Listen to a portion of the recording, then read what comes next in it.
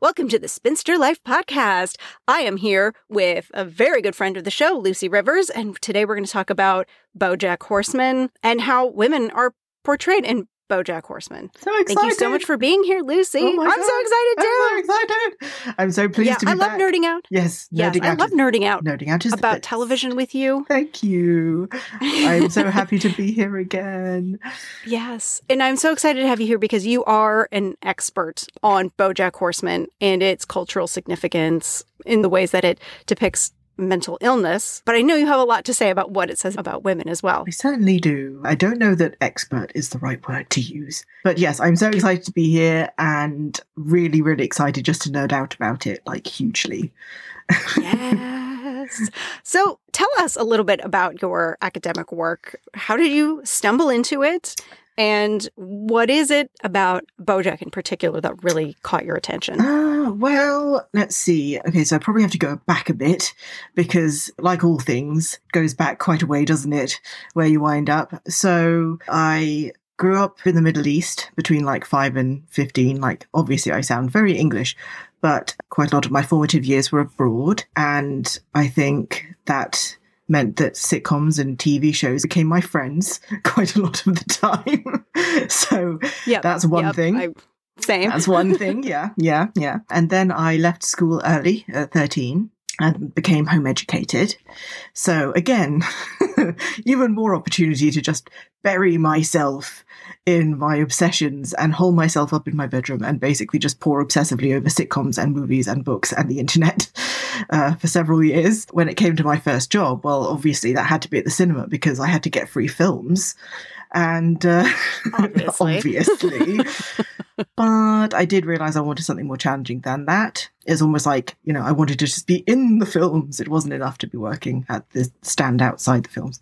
So I chose the path to higher education, and I had to take an access to higher education course. So I did that in the evenings after working and managed to get A-star equivalent results in the end, which managed to get me my place at my first choice university. That was University of East Anglia. There I got my bachelor's and my master's in film and television, and basically straight after that wound up just going straight into a PhD as well. I am now a postgraduate researcher and I work specifically on sitcoms. My work is particularly looking at the representation of mental health in contemporary US sitcoms. And I'm now a distant student with Edgehill University studying that. I went to UEA because I wanted to be able to do a sitcom module, and the only place that I spotted that had one was UEA. So it had a part in deciding where I even went to begin with. Unfortunately, that module was too late in my BA for me to actually decide to make my thesis about sitcom. I'd already had to start my thesis. But as soon as it came round to masters, it's like, well, I'm going to write something about sitcom, I think.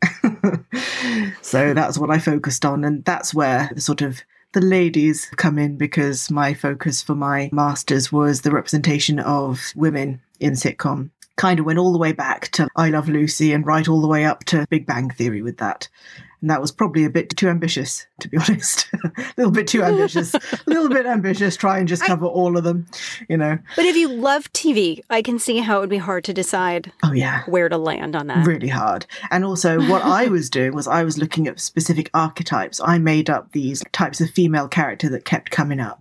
A killjoy character, the grotesque character, and the kind of ditzy character, and all these kinds of things. And which is so brilliant. And I have to say, I've definitely borrowed that from you. I've given you credit. I'm giving you credit where I can. I remember. And I loved the Liz Lemon, pulling apart Liz Lemon and stuff. I loved that because she's brilliant, and I loved it. I just loved it, every second of it. And I think that's BoJack builds on what has come before on 30 Rock. Like without a 30 Rock, I don't think we could have seen such messy, nuanced characters we do in BoJack. Yeah, I don't think we would have. Yeah, it's really, really interesting. So what, do you want to maybe do a little bit of just this is what BoJack's about generally or something, just so that people understand? Let's do a little, right. If you haven't seen BoJack, we're probably going to spoil some of it for you, but you know what? You should see it anyway. I think I've rewatched it 2 or 3 times. 4 or 5 for me. Because it is that good. But yes, Lucy, please tell us, what is BoJack Horseman? It's a Netflix animated series. set in Hollywood in an alternate sort of version of the world in which both people and animal people have evolved. So this makes for some really delightful jokes, such as the existence of Paramount Studios, for example. Quentin Tarantino, I can never say that right, instead of Quentin Tarantino, which I think is great. Hit show Krill and Grace instead of Will and Grace. Yes. Famous singer Lana Del Rey. I love that one. That was a good one. And Matthew Fox, who is a fox. It's got such great visual gags going on constantly. Constant puns, just loads of puns. Yes. Like the paparazzi that are birds. Oh my God, love the paparazzi that are birds. And they're able to like fly around and get shots of celebrities because they're birds. So funny. I love all of them. And I think I even saw like in a poster, one of the posters in the background of one was John Hamm. And it's a pig. And it's a pig because it's ham. So funny. There was a poster, The Pig Bang Theory. Oh yes, that's right. Yeah, The Pig Bang Theory. That's so funny. On and on it goes. It's just loaded with these little things. But the show focuses specifically on title character BoJack Horseman, who is a horseman, and who was the famous lead actor in a cheesy 1990s sitcom called Horsin Around. And he's done pretty much nothing since then. So he's now a middle-aged has-been. A lot of drinking. Apart from drinking, yeah. A middle-aged has-been, struggling to stay relevant alongside numerous addictions, trauma, and mental health struggles. So, that sounds hilarious, doesn't it? Well, actually, it is. It is hilarious. It is. And I will say, if you haven't seen it, or if you have seen it, the first couple of episodes, they are just kind of goofy. They do just feel throwaway. They don't feel like they're going to lead to what the show eventually becomes. Oh, absolutely. I've heard some people who actually said that they watched a couple and they weren't, gripped by it. And I've said to them, go back to it, keep watching it. It's just easing you into the world. Like that's what the beginning is. It becomes something entirely different on an entirely new level. Because this is the thing, what BoJack does is it definitely balances this brilliant wit and all these lovely deep character work with innovative animated storytelling and with the exploration of really serious issues. I mean, across its 6-series run, it engaged with things as varied as politics, gender, depression, anxiety, trauma, addiction, discrimination, marital strife, sexuality, single parenting, dementia, trauma, and death. And that's just off the top of my head, really. Yeah, that's just a small list. That's a small list. They did some topical things too. Oh, yeah? There was I don't know if it was a run of episodes or it was just one episode where all the Holly woo, because at some point one of the characters steals the letter D from the Hollywood sign, so everyone just refers to it as Holly woo. It becomes Holly They like woo. it. They just leave it. All the Holly woo assistants go on strike, and the town shuts down. Yes. And that was really good. I like that one. That was paralleling something that was happening. The labor of assistants. Yes. It was being analyzed in like fair wages and all of the really shitty Hollywood practices. Yes. Like the throwing of the stapler. That's not made up. That actually happened. There was a talent agent and I worked at that talent agency. Wow. And he literally threw a stapler. This isn't even an uncommon thing. Wow. And I love that they took that on in this show, acknowledging that assistants are treated horribly. Yeah. Assistants are treated just abominably. Really badly. And they made the point really well. I mean, it was extremely satirical, but really made its point, like everything ground to a halt. It was quite reminiscent of the pandemic in a way. Yeah. And that was all pre-pandemic, so yeah.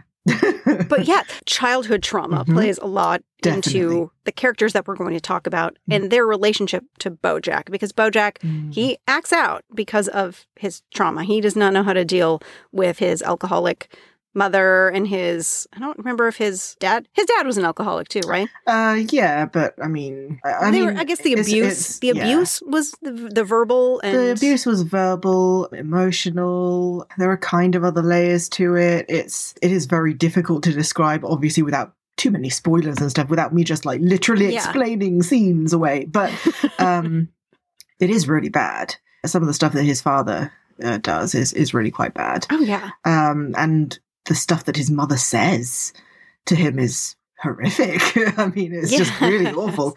So yeah, you can totally see how he might have some issues.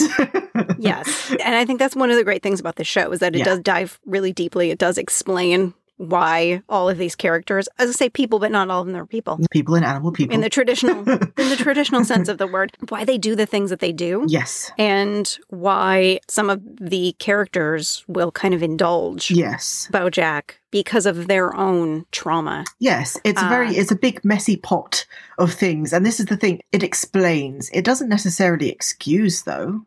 No. You know, it doesn't excuse. No. It explains, but I wouldn't say that absolves anyone of any responsibility of their actions. In fact, there's a huge, long arc that is particularly about responsibility and taking accountability and all these kinds of things that comes into play. If anything, it's so different to other sitcoms. Should I explain a bit maybe how it's very different to other sitcoms, in fact? Yes.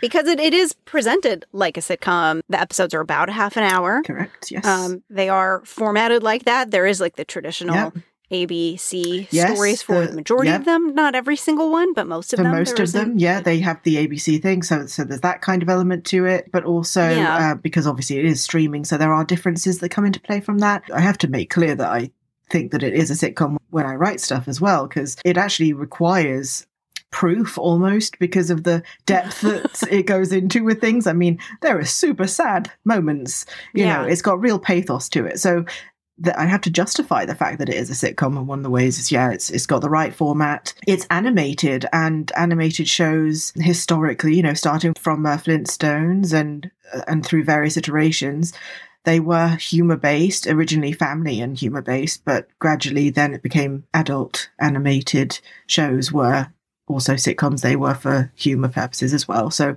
you know, by having it in this style, it's not just very useful for them because of the kinds of things that they're showing, you know, people who are animals, obviously easier to draw. Right. But it's obviously calling back on and trying to associate itself with this genre. So more evidence that it is. And of course it's really funny as well. So that's my main argument really. Well, it's funny. So if it's funny and it means to be funny, then that probably means that it's a sitcom. But it is, like I said, unusual as well. It sort of has every kind of comedy for everybody. There are moments of like slapstick, people falling over or visual and farce. gags. There's great farce in it at times as well, and the wit, like really funny, witty dialogue as well. It's just got every kind of funny. Go watch it. Yeah. Yeah, it's amazing. If this doesn't make you want to watch it, I don't know what will. I don't know what would. You know, and obviously it's helmed by a male character. Mm-hmm. This is true. But there are these really interesting women that inhabit this world and prop up BoJack. They do. And I think, kind of like what you said about linking it to 30 Rock in a way, I think the treatment of these characters, the female characters in it, it just would not be the same if not for the evolution that has occurred in sitcom, which I can talk about a bit if you want. If that helps. Yeah. So, okay. So just for a moment, let's try and situate BoJack in relation to other contemporary sitcoms, because some of the stuff that I start looking at, like I said, my thesis is on sitcom and everything, and some of the earliest ones that I'm looking at are stuff like Friends and Simpsons and Frasier and stuff like that. So, you know, your standard big standout 90s fare. There's a huge difference between that and BoJack. So one of the reasons for this, I think, which is what I started writing about quite a lot when I was writing for this chapter, there is a book that's going to come out basically sometime next year, which is a collection of academic essays about BoJack Horseman particularly. And as far as I'm aware, it is the very first academic book about the series. So it's quite exciting that I got myself a little chapter in that. I know. I am so excited for you. Thank you.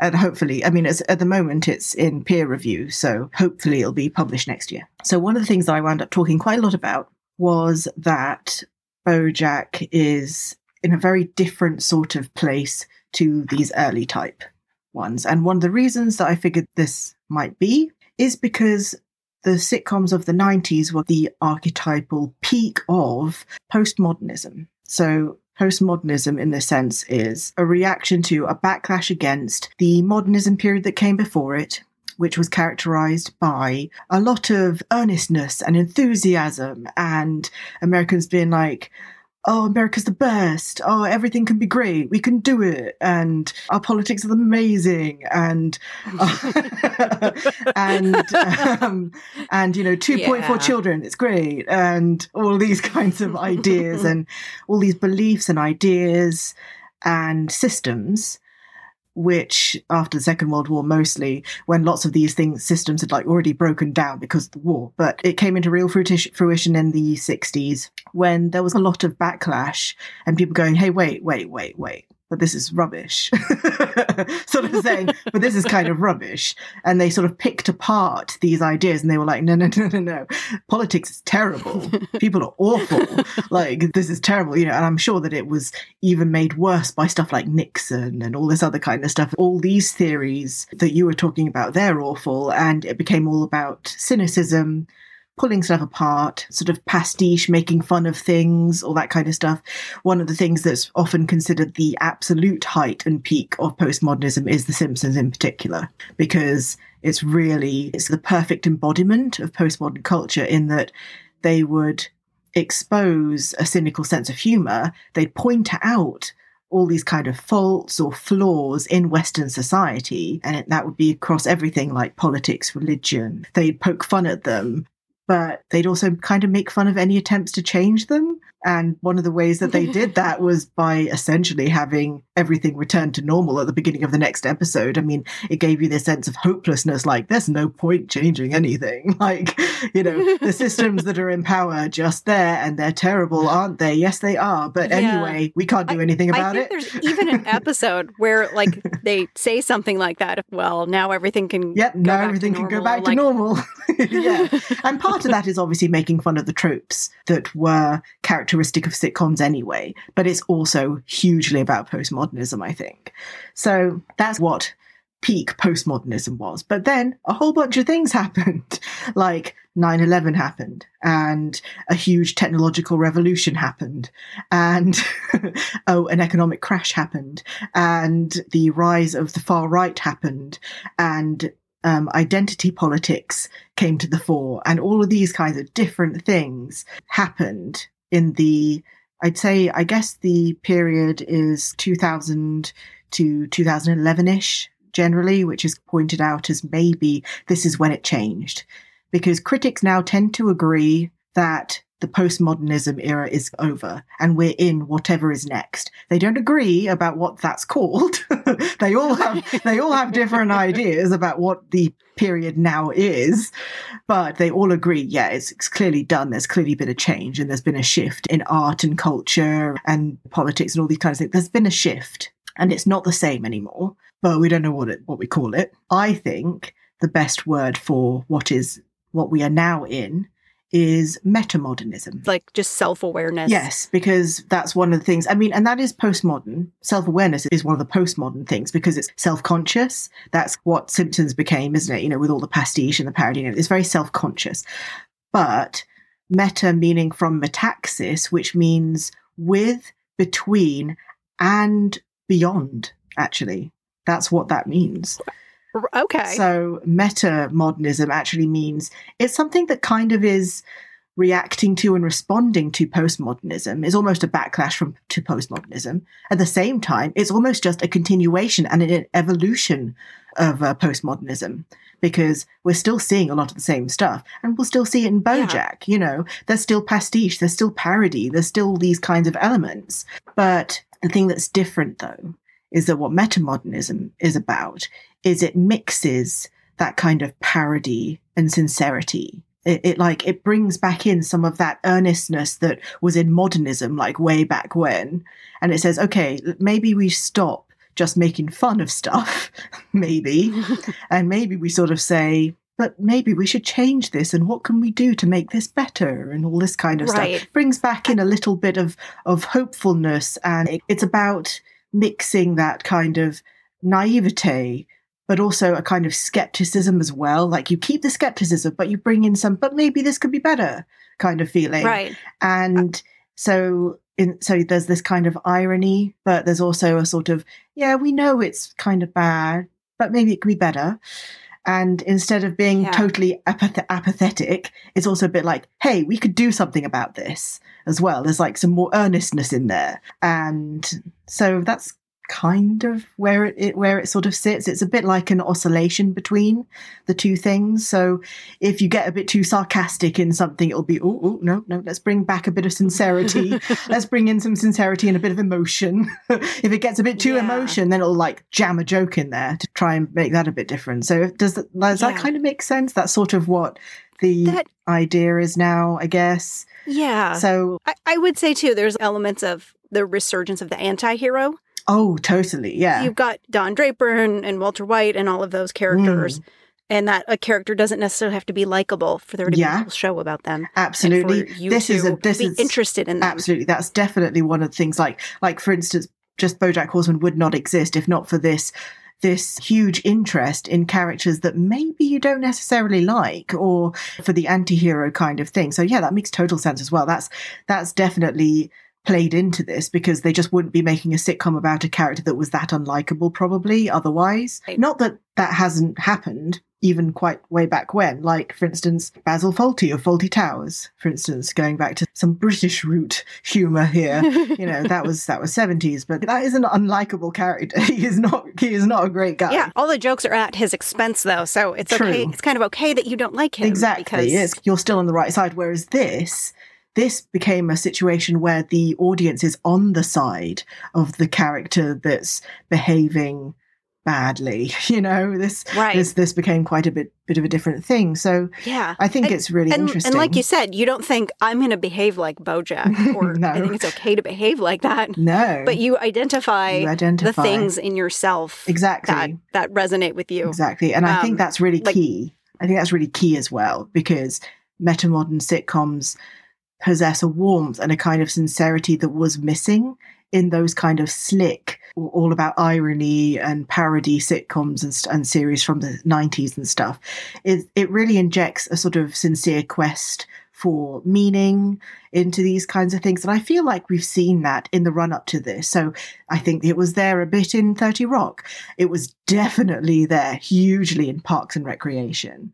Like super, super strongly there. I mean, and so obviously much Parks sincerity. and Rec was much more on that earnest side, but again, just the very fact that it was being made suggests that there's a change. That's true. And you have characters like Ron Swanson, who you wouldn't usually have a character like that who politically doesn't align with the rest of the people in his life, and probably not the POV of the showrunners either. No, definitely not their POV, I would say. But again, it's really interesting that there's this kind of sincerity and a warmth behind it. It's not just about joke. It's not just about, haha, isn't this a really funny, clever takeoff that we've done? Or like, isn't this a really funny parody that we've done? It's about something a bit more human beneath that, which is, and BoJack Horseman is the same. It departs from that postmodern nothing matters or changes paradigm. In fact, these characters, they have real agency. There are constant consequences for their actions, which is something that you'd definitely more usually associate with drama as well. Yeah. Part of that, I think, is because it's a streaming thing, so it's not the kind of thing where people tuned in weekly. The different format meant that it would be binged, which meant that there was more potential to just keep a story going without even necessarily recapping or doing that kind of thing. Again, also feeds into things like Breaking Bad as well, which also relied on that as their framework as well. And yeah, that there are consequences, and their actions, they play out in continuity, like the Ottoman that gets burnt during an episode and remains charred in the intro sequences thereafter throughout BoJack Horseman. Yeah. And that's detail. Like, that is detail. That really is. And I think that reflects his inner state, that his house is always in chaos, and you kind of see when he's going up and down, depending on what's going on in his house and how much destruction, how much garbage. And for sure. and they do really stick to, like, they don't just say, well, yeah, no, he got all new furniture or whatever. No, they stick to these things. That's just to give you like a kind of an idea of why I think this has become different. So we've seen throughout the thousands, particularly since the sort of early 2010s, we've seen a lot of these types of series now, which have at their core a kind of warm tone to them. That's something that I have to quote tons of times in the chapter, because there's these like great authors who talk about how humor has become warmer and I think that's absolutely what's at the core of this. It doesn't mean that they can't play with parody. It doesn't mean that they aren't still satirical. BoJack can be shreddingly satirical, but it's also about the actual characters, and it's about forging an emotional connection way beyond just these are characters we see every week doing crazy stuff. It's about forging real emotional connections to these characters. So yeah, that's why I think we see the kind of women that BoJack Horseman create. Yeah, so let's talk about some of these specific women. Do you want to start with Diane? Yeah, let's start with Diane, I think. Yeah, Diane is not a spinster. No. But she's a really, really interesting character. And I think the way she's depicted says a lot about the way that women are in relationships and the things that women give up in order to be in relationships. Absolutely. And more than that, I think there's just almost a sense that Diane is a really good example of just sort of women of the current moment in a way as well. Yeah. You know, because of the way that she has to balance her ideologies and her lived experiences and all these kinds of things, all these things that don't really mash together or match up, essentially. So, yeah, I would probably characterize Diane as anxious and depressed, probably. Yes. I'm pretty sure that's what my thesis is going to say about her when I get to that part. She's a writer. And she was introduced into BoJack's world because she wrote his biography. Mm-hmm. Yeah, so she's a writer, and she is in a relationship at the start of the series. She ends also in a relationship by the end. But they're very different relationships, very different relationships. And she is single for a period in the middle, and there is some quite interesting stuff there to do with identity and trying to work out who you are and all that kind of stuff. So that's one thing that I find really interesting about what they do with Diane. Yeah. But right, they do. They even change the character design. In the middle of the show, and how often does that? I guess a lot of characters. BoJack undergoes transformation too, in how he looks, but. He lets his mane go gray. Oh, right, yeah. But that's like in the last series, though. It's not like halfway through. Yeah. But what it is really, Diane's is like halfway through. And that's really interesting because that speaks to me more. That makes me think actually of live action sitcom, actually, when like a character cuts their hair or whatever, and obviously their hair is just really cut or something in the real show. But that is kind of what they essentially do. But yeah, so it's really interesting. She sort of feels like she's caught between her creative side, this idealistic and politically driven kind of person that she wants to be, and her lived reality. Because in reality, you know, she has to get money and she can't necessarily write whatever she wants and be successful. There are loads of threads of story where the kind of thing that she likes to write is not the kind of thing that's clickable or, you know, that's not binge-worthy or whatever. You know, it's not the kind of thing that people want to engage with. So there's quite an interesting thing with that. A bit of killjoy about her in a way, actually, isn't there? In a way, yeah. Not like your traditional killjoy. She doesn't just come out and ruin the fun for her, like her own sake, or her having fun ruining someone else's fun. It is that she has those ideals. That she has these ideals and she's trying to put them across, and everyone else's response to her makes her out to be a killjoy, even though all she's actually doing is stating facts and trying to get someone to take notice. So I think that's really interesting, and I feel like that speaks to a lot of women just generally at the moment. I think there were lots of really interesting things that they do with her in terms of that. To do with when they mix up with politics and stuff. So when they get into gun rights and stuff, for example. That was really interesting. That has one of my favorite lines. Yeah. I didn't know that we hated women more than we love guns in this country. Yeah. Yes. And like, it's so true. It's completely true. And it was, and again, sharp words there. So true and so satirically, like just searingly satirical and yet so true. There's just, it is so true. In this episode, there's just like mass shooting after mass shooting.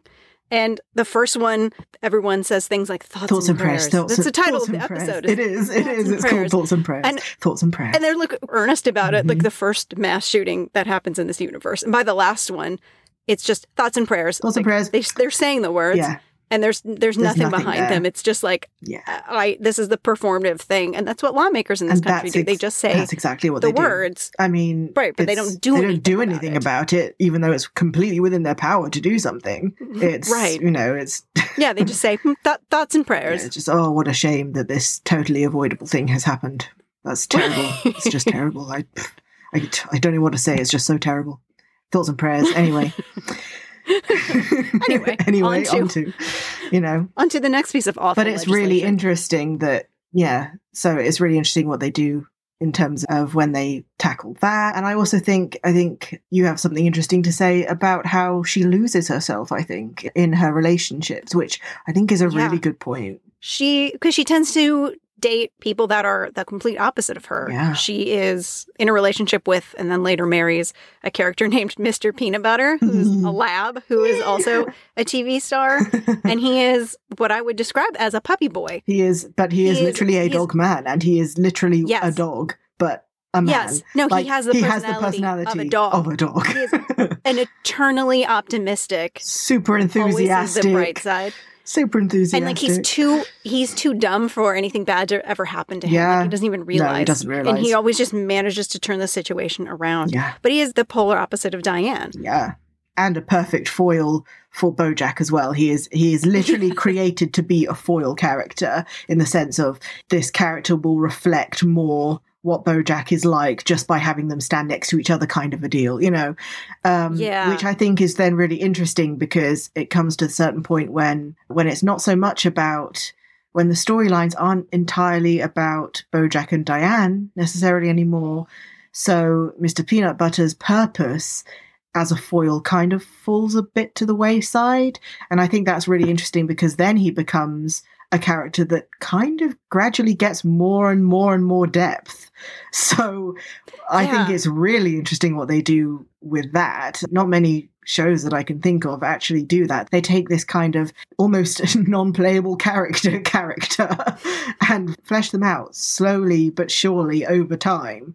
And this doesn't necessarily mean that you'll grow to like him. I mean, by the end, I think I liked Mr. Peanut Butter a lot less. I really liked him at a certain point, not at the very beginning. At the beginning, you're annoyed by him like BoJack is kind of. Then I grew to really like him. Then by the end of the series, I did not like him much at all. And that is an exceptional journey to be taken on just as a viewer. Yeah. That is by really this crazy. Character, that's kind of whole appeal is... Positivity. Yeah. He's a contemporary of BoJack. Yep. He was in a similar type show to BoJack, except he was like a dog. Yeah. He was just a dog man that got some kids and was and then raised them. some kids. So there's like horsing around, and his was like Zoe and Zelda. Mr. Peanut Butter's house? Mr. Peanut Butter's house, that's right, yes, that's right, yeah. And it's the only difference was it was only 2 children, and they were twins. and that's the only difference between this, these animal people that managed to have like orphans land on their doorstep that they had to raise. That's basically the only difference, and it's just it is really funny. Which says a lot about Hollywood too. Yeah. There are no new ideas, and that absolutely, and that like the best thing, or like to make something marketable, you're just like take that and you make it slightly different. And people like that. Yeah, there's a lot to be said for it. That's almost like a swipe at genre in general, because the whole idea of genre is that things have to be enough the same as other things that are the same type that you can look at it and say, that's a so-and-so, because you know that it's that, because it's like other versions of that, but different enough that you don't go, well, this is the exact same thing as that. This isn't interesting. I'm not going to watch this. So, interesting. And an interesting take on sitcoms as well. Exactly. That in the 90s, that's what it was. It was a catchy theme song, and then it was about like cute little kids. Yes, it was sort of it was sort of saccharine, and there was a kind of moral at the end of every episode almost, and everything would come neatly to a close, and then just something totally different next week, kind of thing. Yeah, right. And then how BoJack is like the opposite of that. Yeah. But anyway, so that was Diane. Yes, Diane. So that was Diane, and she is really interesting. And I do appreciate the end of her journey. Yes, so do I. She ends up in a relationship, but she's finally happy in that relationship. Yeah. I mean, personally, one of the things that I find most interesting, just because of what I'm studying, is her resistance to the idea of taking antidepressants. Like, she doesn't want to take antidepressants. She denies that she's depressed and needs them. And and she's obviously like really falling apart and stuff. Yeah. But then she does take them, and then she's different. But right. Oh yeah, that's another way they reanimate this character. She puts on a lot of weight. She puts on some weight, and it's really interesting. Yeah. Really interesting, because that doesn't happen in live action, let alone in an animated situation. You know, it's very interesting that they actually do that. They allow it to physically have impact. That was one of her concerns. Yeah, it was one of the reasons that she didn't want it. That was one of her concerns about taking them. Yeah. Right. And then she did. But she seemed so at peace with herself. She seemed so much happier, and was writing more successfully, and just really, like you say, seemed very much more at peace with herself. So I do like that she manages to get there in the end. It's an interesting It's an interesting one there. I think she resonates with a lot of women. I think so too. Yeah. Just that, like, trying to put yourself in a relationship. Yeah. Like, in order to have some kind of identity, but then also like trying to figure out who you are in the midst of it, and sometimes feeling stifled by it. And absolutely, there's a lot of times where she feels very stifled by Mr. Peanut Butter. She really does. He is so much of who he is. Yeah, and it feels like there isn't room for her, or it feels like she has to really. Essentially, she feels like she really has to try to be happy, and that's essentially what. Because they're so different. Like, he likes to surprise her with big, huge things. She doesn't like surprises. That. Yeah, exactly. It's like they're just fundamentally so different that, it's really interesting. Do you want to talk about Princess Carolyn? Yes, let's do. She is, I don't know if you have a name for the archetype, but she is like that hardworking career gal. Yes. She is BoJack's agent / on again, off again, romantic interest / friend / fixer / manager at some point, or is that when she's left? I don't know. But yes, Princess Carolyn is, I wouldn't say that there's an archetype word for her. She's, except for the general archetype that exists across all TV shows and probably literature in general, which would just be, the working woman kind of idea. Yeah. Which she's kind of that to the max. Yeah. Like, she is just constantly shown super career driven, super busy, a natural fixer. And struggling with work-life balance. She is seen to search for and fail in the search for long-term love quite consistently in the series. She's a little bit like Liz Lemon too. She wants it all. She wants to have it all. She wants a family. Yeah. She wants her career. Absolutely. Oh, also she's a cat. We should probably mention that she's a cat. Yeah, we should probably say that too. Yeah, she's a cat. A pink. She's a bright pink cat. Yes. Yes. Yeah. Voiced by Amy Sedaris. Oh, so good. So good. Yeah. Oh, and Diana's voiced by the equally awesome Alison Brie as well. Also requires acknowledgement. But yes, so she's a cat. And she does struggle. She is single with her work-life balance. She does. And she is single. I'd say she's single for the vast majority of the whole series. I do want to talk about some of her relationships, though. Yes, because you can't not talk about them. I think the first major one, besides BoJack, that we see. But BoJack is just somebody that she has sex with, and I think it's sad because she has invested in him, and you can see that. But especially because she was probably a bit starstruck by him when she was like the assistant originally to the person who like represented him, and she's grown up and grown into being actually his representative. But they also like still sleep together, and they obviously have this relationship, and she's the one who gets called when anything's going on with him, all this kind of stuff. But he is also like so self-centered. I think even at the beginning, it seems like she is outgrowing him, or she's starting to outgrow him. Definitely, because I mean, it does start with her basically breaking up with him, right? So it is multiple times. But that's the problem, though. It does feel like multiple times in a way. But so they have this really long history and everything. So there is a real sense of that there has been a lot of emotional investment there, I think, which just kind of makes it sadder when you realize, because you get to see so many flashbacks over the series and everything, and they're really good at filling out that background, and you realize just how long she's known him, just how long the sort of sleeping with and in and out of the relationships that's been going on. So you do appreciate, as it gets further in, you appreciate that she's left that behind. You appreciate that she stopped going there with him. But yes, you want to talk about her first major, because it's hilarious, and I'm sure we can dissect it. One of the first boyfriends is Vincent Adult Man. Vincent Adult Man. Who is 3 children stacked on top of each other in a trench coat. Yeah, so what I find interesting about Vincent Adult Man... He works at the business factory. He works at the business. He does the business. What I find interesting is that BoJack is the only one that seems to see through this and seems to be saying, well, this is just a child. This is just children. Are you seriously suggesting that this is your boyfriend? Are you seriously suggesting this? And everyone else just says, just because you're jealous or whatever. It's like, no, you're not saying that this is literally children in a trench coat, kind of thing. So that seems really interesting because obviously Princess Caroline is a very smart woman. So it kind of speaks to it almost seems to me anyway, to harken back to that kind of idea of the desperate woman, the sort of desperate woman who doesn't want to see what's really good, doesn't want to see that this is doomed to failure because they really, really want something to work out, kind of thing. Yeah. And I think a little bit of it is performative at BoJack of like, look how happy I am. Look at how this person listens to me. Yes. Look at. But then doesn't she? But she obviously really doesn't realize, because at one point she seems to think that he's cheating on her or something, doesn't it? Like it's so farcical and ridiculous. Like as well, like when the child who is now pretending to be the son of Vincent Adult Man, will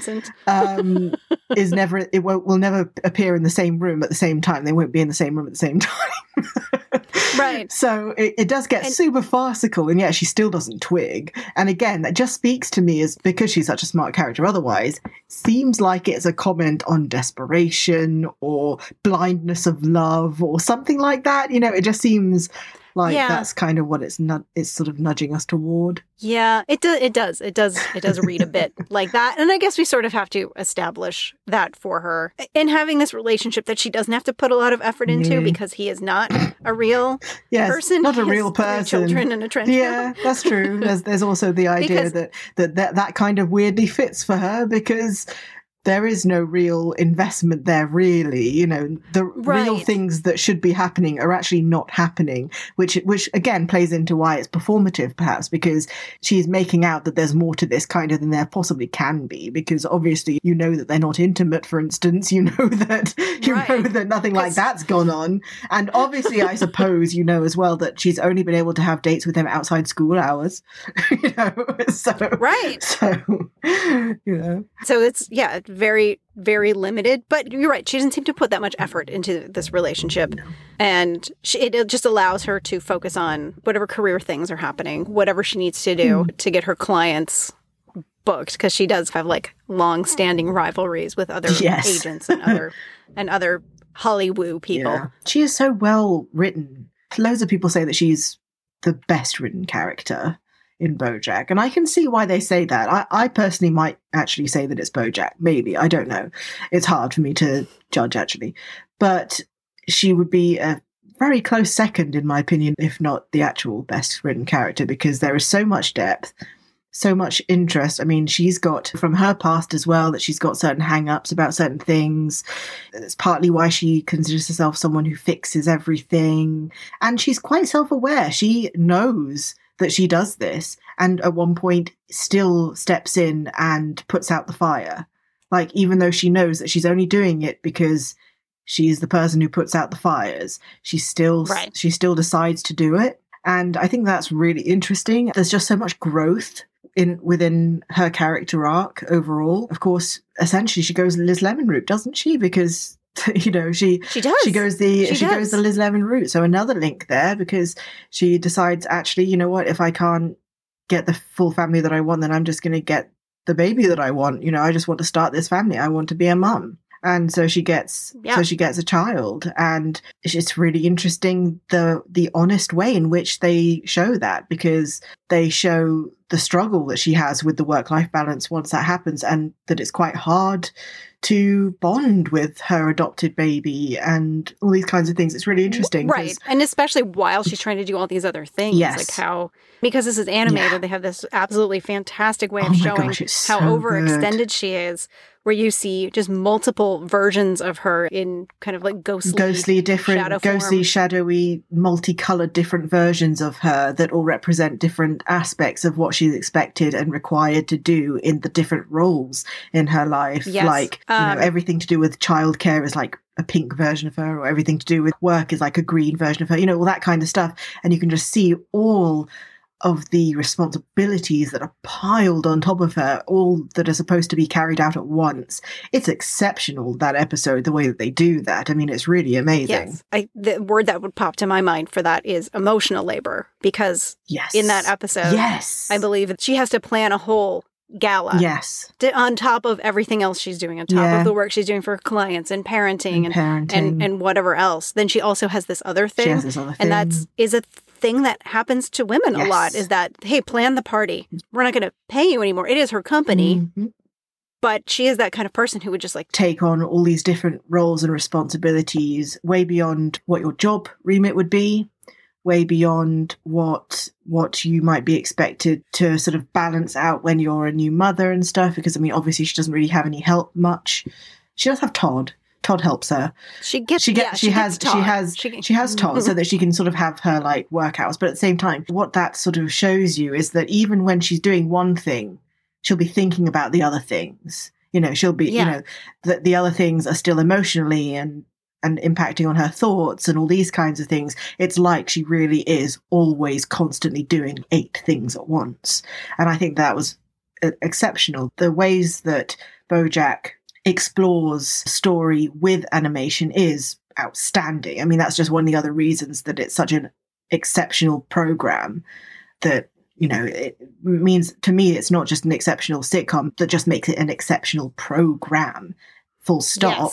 Because they show things that just you can't really even work out how you'd show them, and they've actually taken a go at it, and it's amazing. Some episodes are like really straightforward, and some are just like pure eye candy. And there's an episode with Diane where she is having writer's block. There's a particularly like great sequence that always stands out to me of where she's writing and like her inner monologue, and then the animation that's on the screen of just like this like slow and then the sort of slow breakdown, and sort of like, why would you write like this, or why do you think I would do this, like the character actually saying, why would I do this, or why would I do that, or something, just questioning and picking it apart and everything. And that's a great example of the way that it does that. Another example obviously is how they split Princess Carolyn, and another possibly most quoted one would be the way that they deal with Beatrice Horseman's.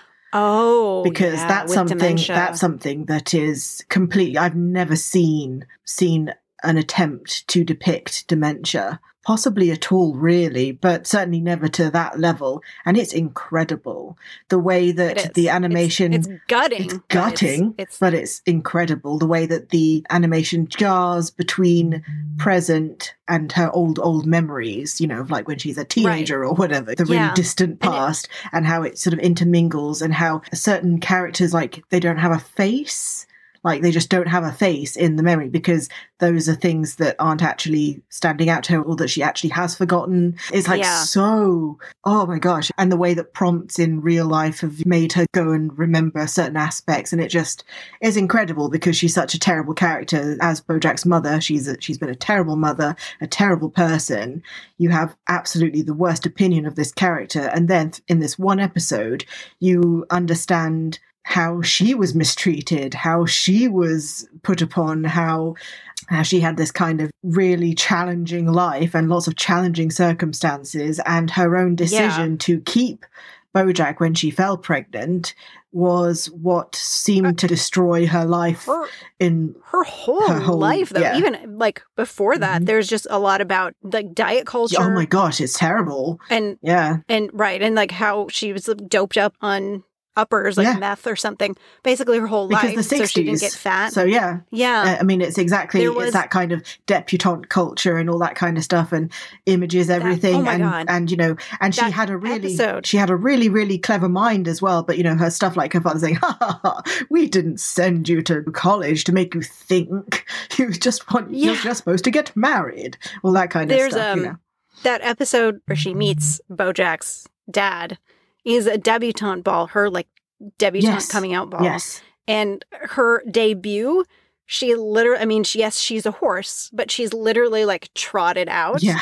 And And like goes around like a show horse. She has to go around like a show horse doing like jumps and stuff. It's so weird. It's such an interesting way to make that absurd. It's not that different to what really happens. It's not. It's like they make it seem ridiculous. Again, perfect use of comedy. They make it seem ridiculous that you would do dressage in a room full of people and you just do like a little pirouette and you jump over these like hoops and things. Like they make it seem ridiculous, but how is it actually much less? How is it actually any different, really? It's still just showing off just how you look and how you can behave. That what else is there to it apart from that? That's all that there is, and it does an excellent job of making the reality ridiculous. So good. Yeah, and so much too about the repressed emotion. That's kind of behind the whole show. Yeah, and I think goes along with the meta modernism that backlash to that like sardonic detachment is that we're all so much more open to talking about feelings. Absolutely. And all these characters are coming from a time and a place where you didn't. Absolutely. And feelings were something that were packed away. And I think interestingly, even BoJack is more of that prior way of being, which is why he struggles so much. You know, even that's one of the reasons. Like the tap's just been opened up a little bit on those emotions. Yeah. You know, you would expect like a trickle, but it's just kind of all coming out and it's not controlled and it's spraying everywhere. Like he's not in control of it's not, and that's clearly a lot of it down to trauma and everything. And the show does a great job of explaining all these things whilst not making it not his fault when he acts out and the ways in which he acts out. And there are real consequences for the things that he does. Yeah. Which, I think is just expertly handled, really. And all the women expertly, very deftly characterized, I think. Yes. Throughout. I do want to talk about Princess Caroline. And so in the end, she does end up married. About that relationship and kind of her arc through that relationship. Because she dated BoJack for a while and he was someone who just used her and ignored her. And she ends up with, and I don't love the power dynamic here, she ends up marrying her former assistant, co-worker, type person. Yes. She doesn't like come on to him. I guess like they do depict it in a way where like he is giving his consent. Yeah. And she is not pursuing him. It's more like he shows up and says, I love you. Yes. And she says, oh, okay. I do like that because it surprised me a bit, I'll admit. But at the same time, I was like, oh, this makes sense, kind of, you know. Yeah, it makes sense. And he just says it again. She's quite passionate and all these kinds of things, and he is extremely controlled, but extremely controlled, extremely responsible, extremely responsive to her needs. I mean, that's literally what his job was. But he went above and beyond whatever his job was, and suddenly you realise why he loves her. And it's like, oh. Right. So it does make all of that make so much more sense. And it's just like the evolution of her being able to accept that. Because he's the complete opposite of BoJack. He gives more than he takes. And BoJack took everything. Yeah, and she was used to being a fixing type of person, but actually he is who fixes things for her. So I love that. Yes. I love that. And we get into Princess Caroline's backstory if she has an alcoholic mother. Yeah.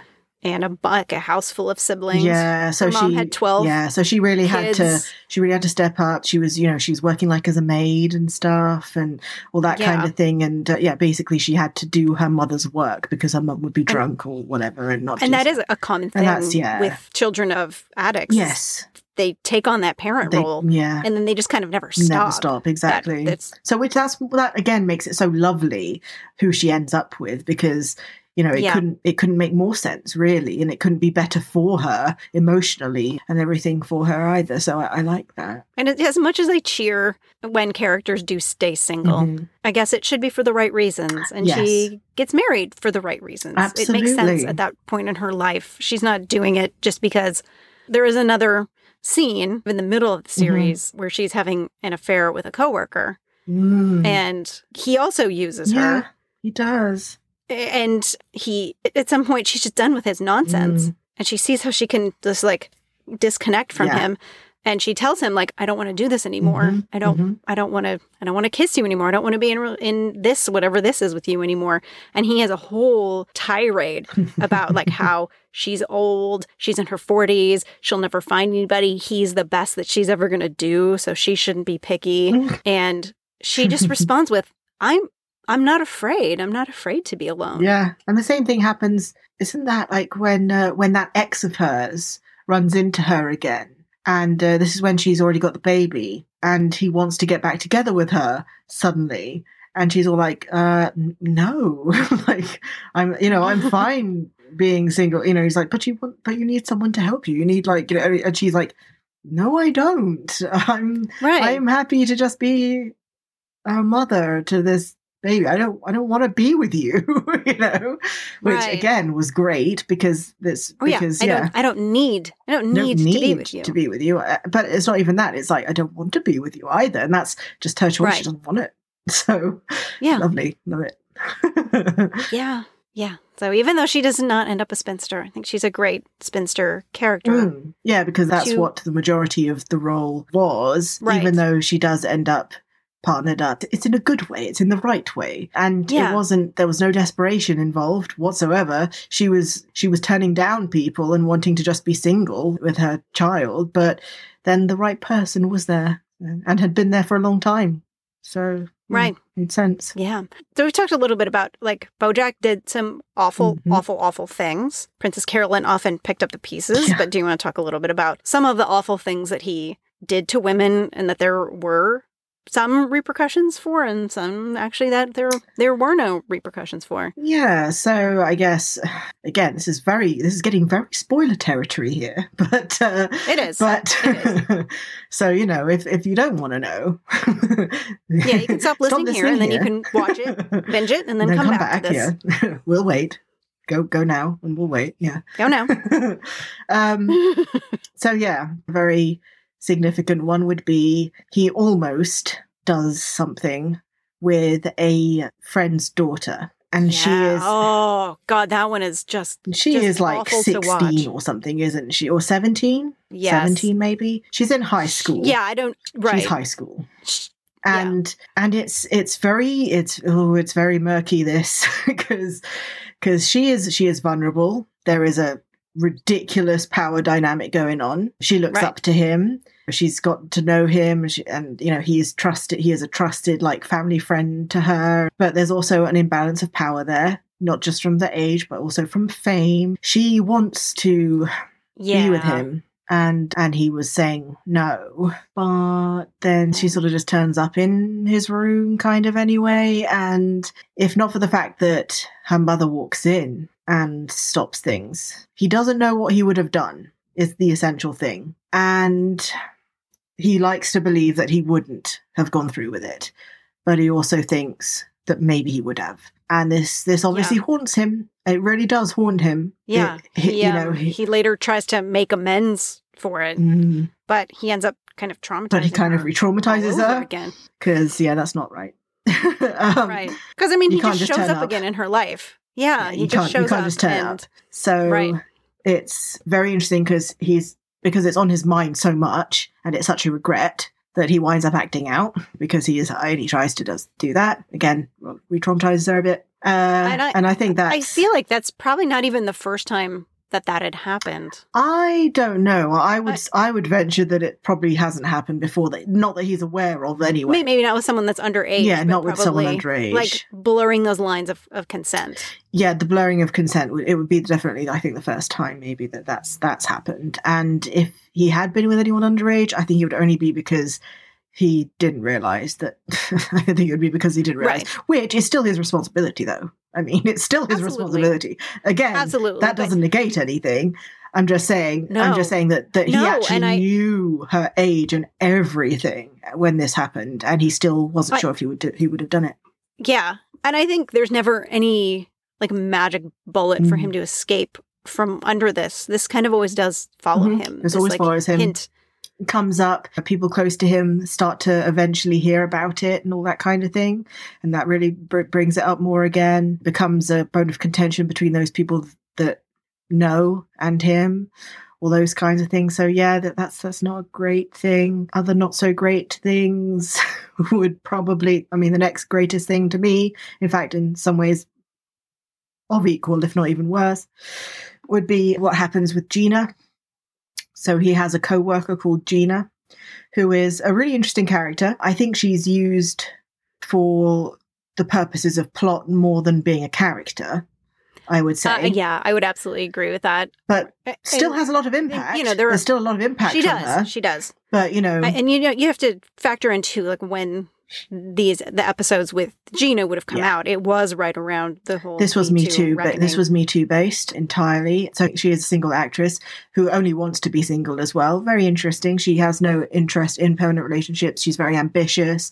She's quite dry and she's very cynical, but she's also really professional, even though the whole reason that she's cynical is because of the inequality of Hollywood and all the gender politics at play. It really is kind of terrible. So yeah, those things really do a number on her, and she's really just trying to eke out whatever she can. She gets surprising success when she's co-starring with BoJack. Then BoJack is on a real downward spiral. He's high on pain medication, I think, at the time. And he gets completely physical with her. He is strangling her. He is throttling her because he doesn't really know the difference between the character and him. And it's an example of the show being really, really clever because of the intercutting between things that are him filming and things that are his life and things that he would be saying to people in reality and things that are just the lines in the show and all that kind of like the intercutting. It really gives you the impression of what his life, the life that he was living must have been like and how confusing it must have been. But again, it doesn't excuse his him. Actual perspective. Yeah, his actual perspective, how exactly. He was feeling. Exactly. And not, I think, yes, you can explain these behavior. It explains it. So that you can, that makes it more palatable. It does make it more palatable. And watch. It makes it more palatable. Because if you're just seeing like, he's a monster. Why do you want to It makes it more explainable because you know that he wasn't consciously doing it to her. He thought that he was doing this to like a character or something. You know, it's really strange and bizarre, but you know, you realize exactly where his mind is, but that doesn't negate the fact that that's what he did. And it was really terrible and really bad. Right. And that there are consequences because everyone's seen it. Films. Yeah. Everyone sees it. And it gets filmed. And her reaction too, Gina's reaction, because they are hooking up. I think they'd stopped by that time, though. I think. Haven't they? Maybe. They were hooking up, but yeah. But I will say there is something like terrifying about you have let this person into your physical space and you're that intimate with, and you didn't know that they had that side. Oh yeah, that's really scary. Like, that's totally scary. That's really scary. That's absolutely scary. But actually, the thing that I found kind of the most scary was just the idea that you could be doing work. You could be just working, and this can just happen to you. People can even be watching it happening to you. There was a lot to be said there about like the sort of, you know, sexual harassment and workplace kind of stuff. I mean, people did step in eventually, but at first they thought that it was the acting. It was just the scene. So I found that terrifying because I thought the line between acting and someone actually being uncomfortable, how blurry must that line be anyway? You know? How many directors have done that to female Oh my God, so many. Stars. More than you can count, really. Yeah. Loads of them coming out and talking about it now, but I mean...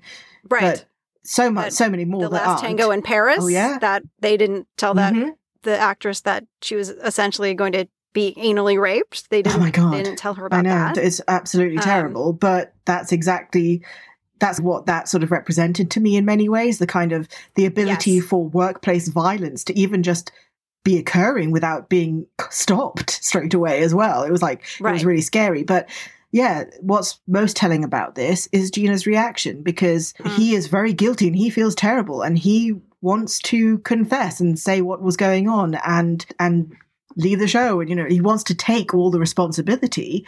She says, no, you won't be taking this away from me. This is the show that's getting me somewhere, which you can understand. You know, she was working for like, 10 years or something, getting teeny weeny bit parts. And this is the first show that's got her actually going somewhere and she's getting offers for like real roles. But more than that, she didn't want to just become known as his victim. Yes. Which, so that's denying her own mental and emotional scarring for for a career. For her career, and also to not want to be branded and labeled in a way that she doesn't have any control over. And I thought that was really interesting and powerful. That says a lot about the women from the Me Too movement when people are like, well, why didn't you speak up earlier? Why didn't you say something earlier? And Gina had the fortune, I guess, for it to be documented. Yes. Like, there was no denying what happened. No. It wasn't his word against hers. But for her, it was actually unfortunate. She didn't want that highlight. Right. Yeah. But yeah. Just to sympathize with some of those women that didn't come forward. Absolutely. And it was reasons like, well, I didn't want my career ruined. And or I didn't want to be known as the person who was just famous because of what he did to me. Yeah. Because I think she says something like that. I don't want to be just famous because of what you've done to me. It's really interesting because you can totally understand where she's coming from. And yet really all it does is highlight that there is a real problem here. Right. There's a real problem that's the tack some women would have to take if they wanted to still have a career, It does. Really wrong there. It's absolutely shocking. But this is real. And I love that they make it complicated and thorny. Yeah, they do. Exactly. It's not as straightforward. It's like, well, that was wrong. Yeah. And you're going to pay the consequences. Yeah. Like, he avoids some of the consequences. He avoids some. And I think it's really interesting because he feels very guilty and bad about avoiding those consequences. He wants to take responsibility when that stuff happens with Gina, but instead Gina forces him to lie in an interview with her and for them to just say that they were acting and that they did it really well, Yeah. And I think, and that's quite harrowing in a way to watch that. And it's bad because also that he wants to be taking responsibility and he wants to do right by her, but she doesn't want that because of what that actually means in reality for her. So it's just, difficult. And also I think then he just gets to say, I'm sorry, because he's the kind of character that he's not going to take a real responsibility. He's going to say that he's sorry. And after that, anyone who calls him on it, he's going to be like, what? I apologized. Yes, it's thorny. Like it's murky. Yeah, it's very murky and complicated. That's what life is like. Exactly. And I do think it's really interesting. It's just such an interesting program, the way that they managed to bring in all of these things. There's such a realism, but I don't use that word to suggest quality as some might, because I think that a sitcom isn't a good sitcom because it's realistic. That's not what a good sitcom would be necessarily, But I would say that its realism brings forward more of that sort of metamodernist feel of connection to the characters. Yes. Because these are very real written characters. And I think that's one of the reasons why it's incongruous and really funny and interesting and such a parody that they look so unrealistic, because the thing that's real about them is the characters that they are. It's not how they appear. I think that's just another added idea of the interest. And like the way you feel watching this show. It's impossible not to feel something. Yeah. I guess the first couple episodes, I didn't really feel anything. But I found the first couple of episodes really, really funny. So I was like, oh my God, this is so good. So I did feel something, but I didn't feel necessarily the gut punches or the feelings that I got later on. Yeah. Because again, I wasn't seeing the mastery yet, but there is real mastery in how it's done, how it's directed, how it's put together. It really allows you to be a smart watcher, I think. It isn't spoon feeding you everything. It's allowing space for you to have your own thoughts about the things that are happening. There's space there for interpretation of things. And again, I just find that it's really interesting. And in terms of genre, it really is less common, very much less common to find things that are doing this that are sitcoms. It's more like the space that audiences get given in things that would be considered, what is the word? I can't remember the word. Prestige TV. It is. That's right. Yeah, I think it's one of the first things they did that was prestige TV. Yes. It is much more in common with prestige TV. Yes. Yes. There were a bunch of shows that kind of came out around the same time. I'm Transparent. You're the Worst. All these shows that they're funny, but they are trying to tackle real issues, and not in like not in a like after school special kind of way, but by putting their characters Would you put the Good Place in there, maybe? It definitely touches on some things that are much deeper, but it's a bit and I guess because it's still network. Yeah, it is still a bit network, though. It's still, even though it was life and death, it was still a little bit lighter than, like, Transparent is a very, very heavy show. Yeah, I suppose so. Yeah, I suppose. Like, I can't think of anything else that feels quite the same then. Yeah. I suppose because The Good Place was Michael Schur. Yeah. And so it's just, all of his stuff has that feel. Yeah. Yeah. That Office, Parks and Rec it does. kind of feel where... Yeah. I think the difference there is, like, he takes characters that are unlikable but makes them likable. True. Where in BoJack, you never necessarily know where you stand, because it's done so well that you can change your opinion quite drastically from one season to the next. And that's one of the joys of watching it. He grows, but I think his growth is a lot slower. Just slow growth, yeah. But again, that's one of the other reasons in which that it is quite realistic. There are dips, there are peaks and furrows. He makes progress, then he slides back and he takes drugs or he starts drinking again or something. I think it's really interesting when you see it with Diane. So you see it with Diane when she's run away a bit and she comes back and she's actually hiding out at BoJack's. And she's being slovenly. She's just wearing pajamas all day. She's drinking gratuitous amounts of alcohol. Yeah. And they don't really go into the psychology behind this, or, well, that's a bit concerning. When you watch it with Diane, you don't judge her exactly at all. It's more that you feel concerned. I didn't feel, ew, Diane, you look so gross. I just thought, oh dear. It just made me concerned to see Diane that way. And that was a moment when I really thought to myself, this is a very different type of show. Because I would not be feeling like this if I was watching a post-modern sitcom.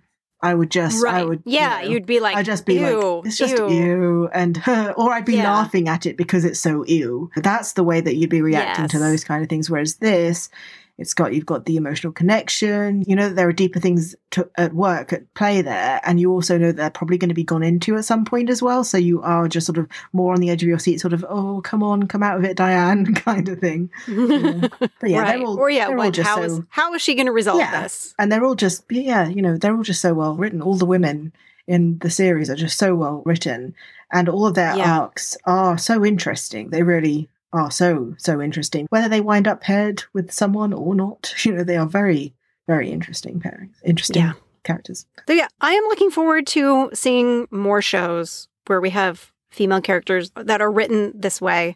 Yeah. Spinsters or not, single women or not. Yes. That we're able to understand them as well as we were able to understand these characters. Absolutely. And I do feel like, although BoJack is very much a standout, as I have said many times, I think it is also one of a wave of these new types of sitcoms. We've seen it. Parks and Rec is one that I consider to fit that model. The Office became one that I think fit that model. You've got stuff like, Unbreakable Kimmy Schmidt very much fits that model. The Good Place as well, I would probably put that down.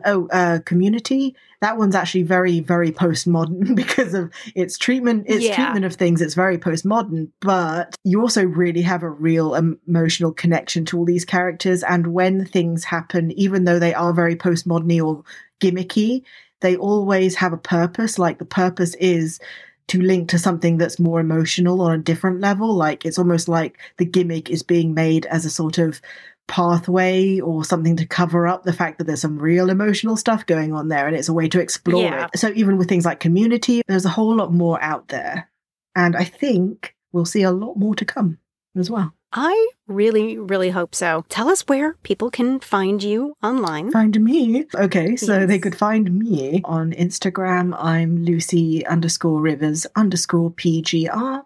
On LinkedIn, I'm linkedin.com/in/Lucy Rivers. And Twitter, it's Lucy RIPHD. So any of those places, you can generally find me. Amazing. Thank you so much again for being here. Thank you so much for having me back here. This was so fun. This was great. And I'm glad we got to do this, because this was one show we didn't get to talk about in the first episode, because we had so much to say about all the other shows. Yes, there was so much to cover. And you're such an expert. So I'm glad that we got to talk about this one amazing show. Thank you. I'm very pleased to have managed to nerd out on full maximum nerd setting with you today. All right. Thank you so much for listening, and we'll see you next time.